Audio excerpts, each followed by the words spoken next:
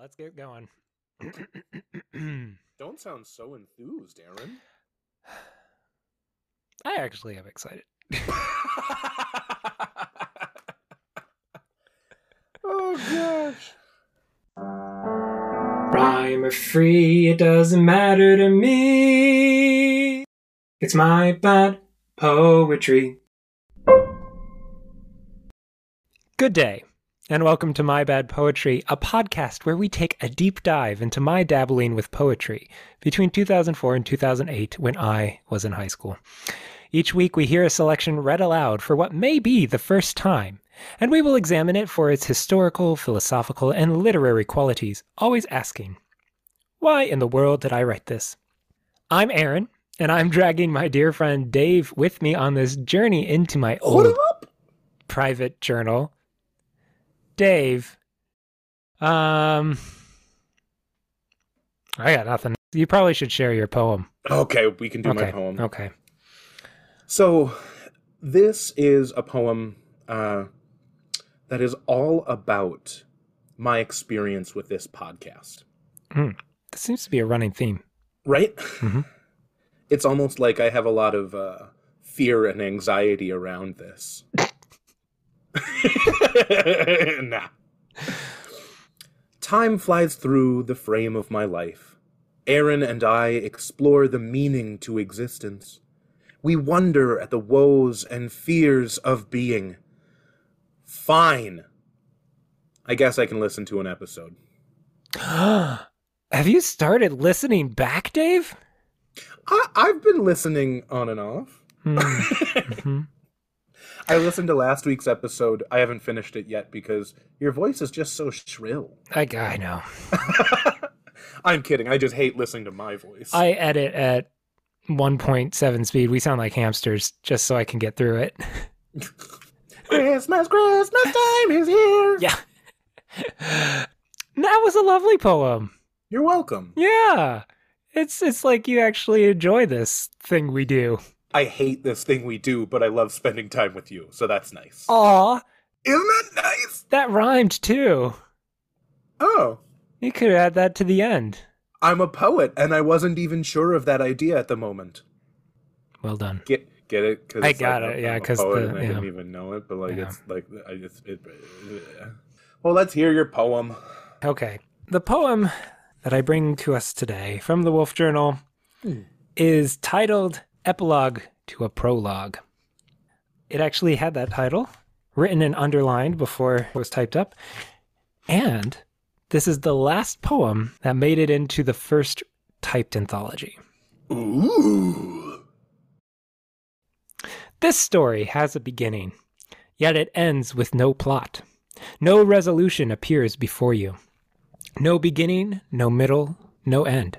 Just a dream that flourished unmet and shut down, without a word of conclusion. To those who dream, attempt the beginning, or you will never reach an end. Okay, Dave.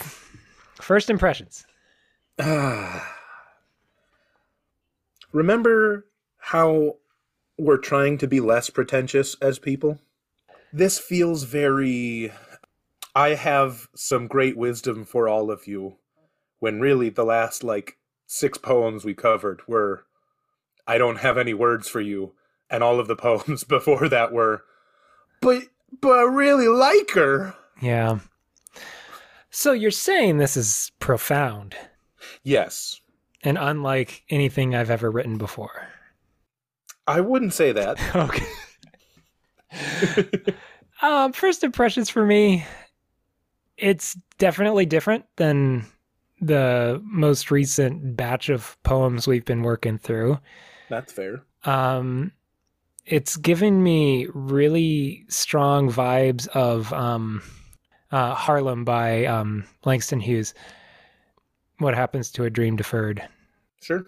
It comes to mind, but that might have been the seed of inspiration for this. To those who dream, attempting the beginning, or else you will never reach an end. I don't know. That just, again, not comparing in any way to the great, but I think I was, stealing. Dear listeners, he really thinks he's that good. Mm-mm.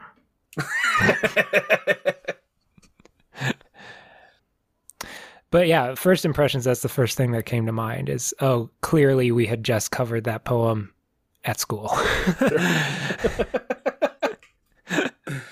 How all great poets get their inspiration. Yep. Structure? For me, it feels more free than some of your other poems. Interesting. I mean, it's basically just a multiple run-on sentences.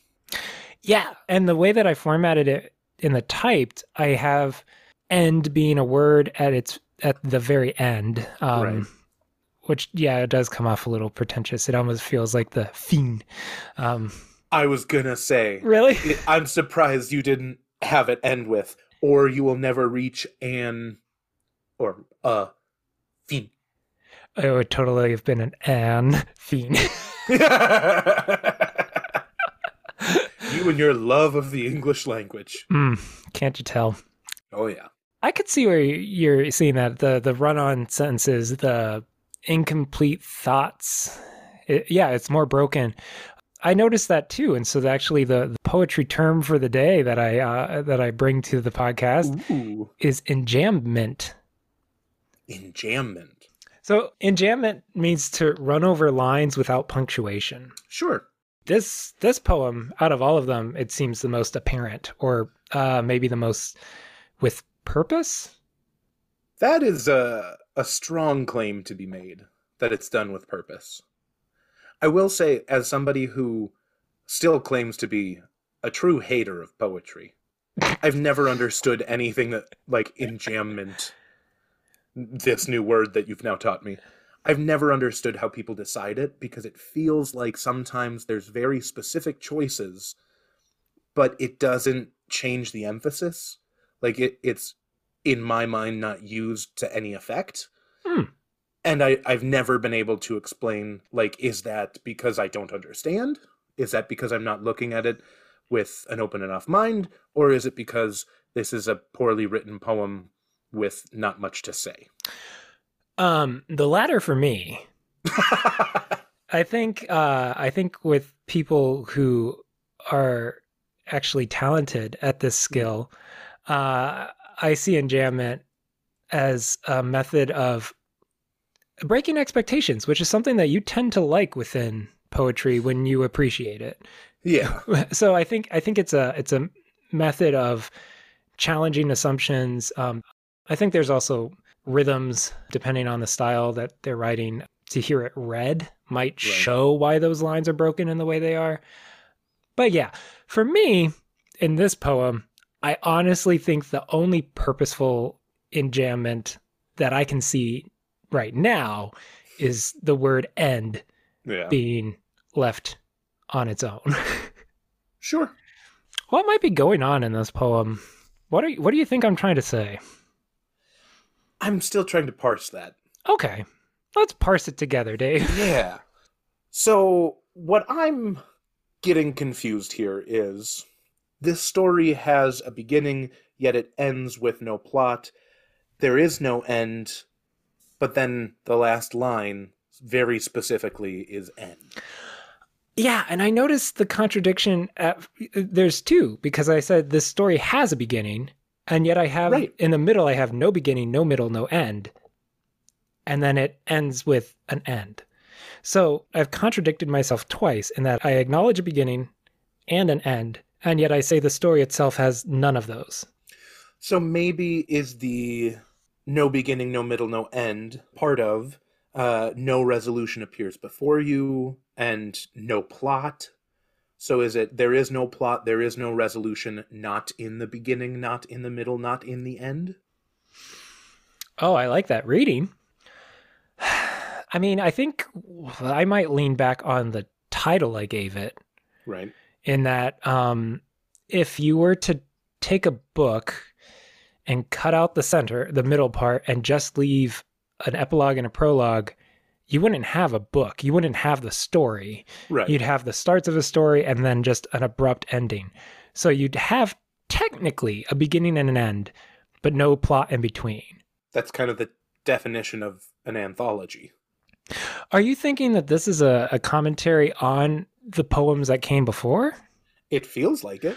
Interesting. And the placement within the typed version would make sense. Right? I mean, that's kind of what an epilogue is. Interesting. Am I taking crazy pills here?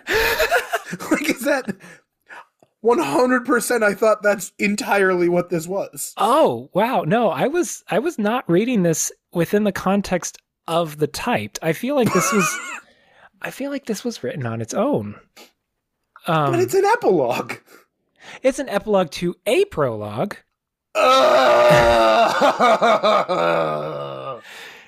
And this is where I come back to A Dream Deferred. I think, okay, if I can remember at all what I was trying to capture with this, and this is kind of a shot in the dark, I think this is talking about goals never started.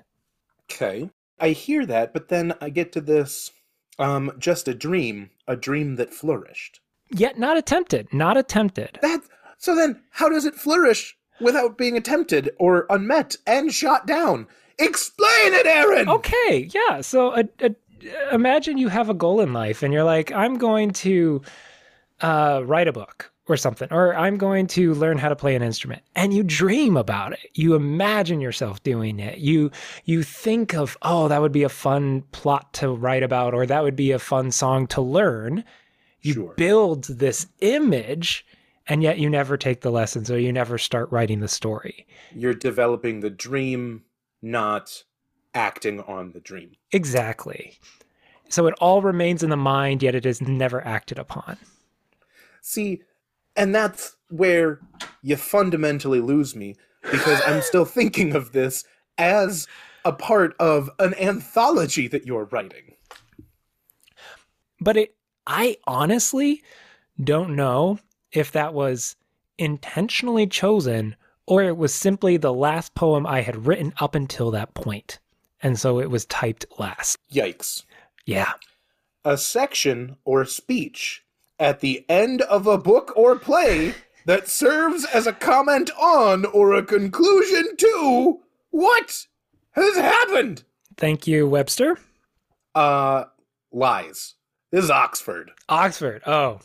Rude. Well, okay. You're throwing the Oxford dictionary at me. And I think this is your literalist qualities coming out again. This is me being a linguistic prescriptivist. I'm trying to fight that. Even the way that you phrased that was tripping. Linguistic prescriptivism. Oh, that is a word. That is a thing. It's something that I'm actually trying to fight against. Oh my gosh. No, this is something that I have, talked about with other people, because I used to be a full-on prescriptivist, where I would use definitions to, tell people, well, you're actually wrong here, and you're using this word wrong because the dictionary says this. And the idea, modern linguistics, is pushing away from prescriptivism to be more descriptive, and the dictionary is a record of how we have used it rather than a definition of how we are to use it. So you're a recovering prescriptivist. Hi, my name is Dave, and I'm a prescriptivist. I want to pursue this. Are there, PAs, prescriptive anonymous forums and groups that you go to and you encounter improper use of words and have to sit with it? Yeah. I think PA actually works really well because it could be prescriptivist anonymous or pretentious anonymous or pain in the butt anonymous. It all works so well. Yeah. So I honestly think if you work against that inclination of the poem and just read it as what happens to a dream that is never pursued, okay, I think it makes sense. What can we take from this? Follow your dreams. Follow your dreams. Or maybe don't. If you're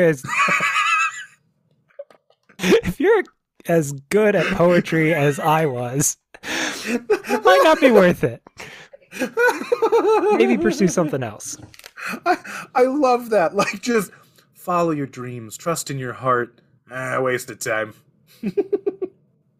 Well, if there is nothing else to learn from this, we should probably get to the end of this prolonged podcast. That's the best I could come up with on that. Well, you might need an EpiPen for this prolonged exposure. Nope. Okay. My hair keeps getting worse over the course of this podcast because I keep trying to rip it out as you work through your puns. It's worth it to make you bald. Thanks, buddy. Yeah. Good or garbage, Dave? Have you ever seen The Nutcracker? Yes. Yes, okay. So, The Nutcracker has a surprisingly complicated plot, considering it's just dancing. But the thing that I learned this last year is the fact that the largest portion of the plot happens before the show begins. It happens in prologue, which is not how, theater should work.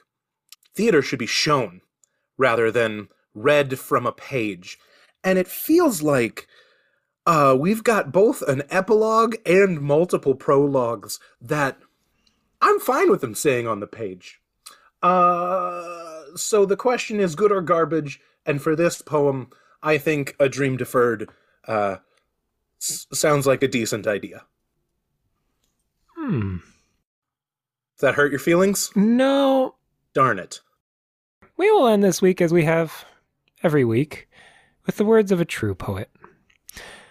This poem coming to us from County Cullen, and this is his poem For a Poet. And it's short enough, I'll read the whole thing again. Okay. I have wrapped my dreams in a silken cloth and laid them away in a box of gold, where long will cling the lips of the moth. I have wrapped my dreams in a silken cloth. I hide no hate, I am not even wroth. Who found earth's breath so keen and cold?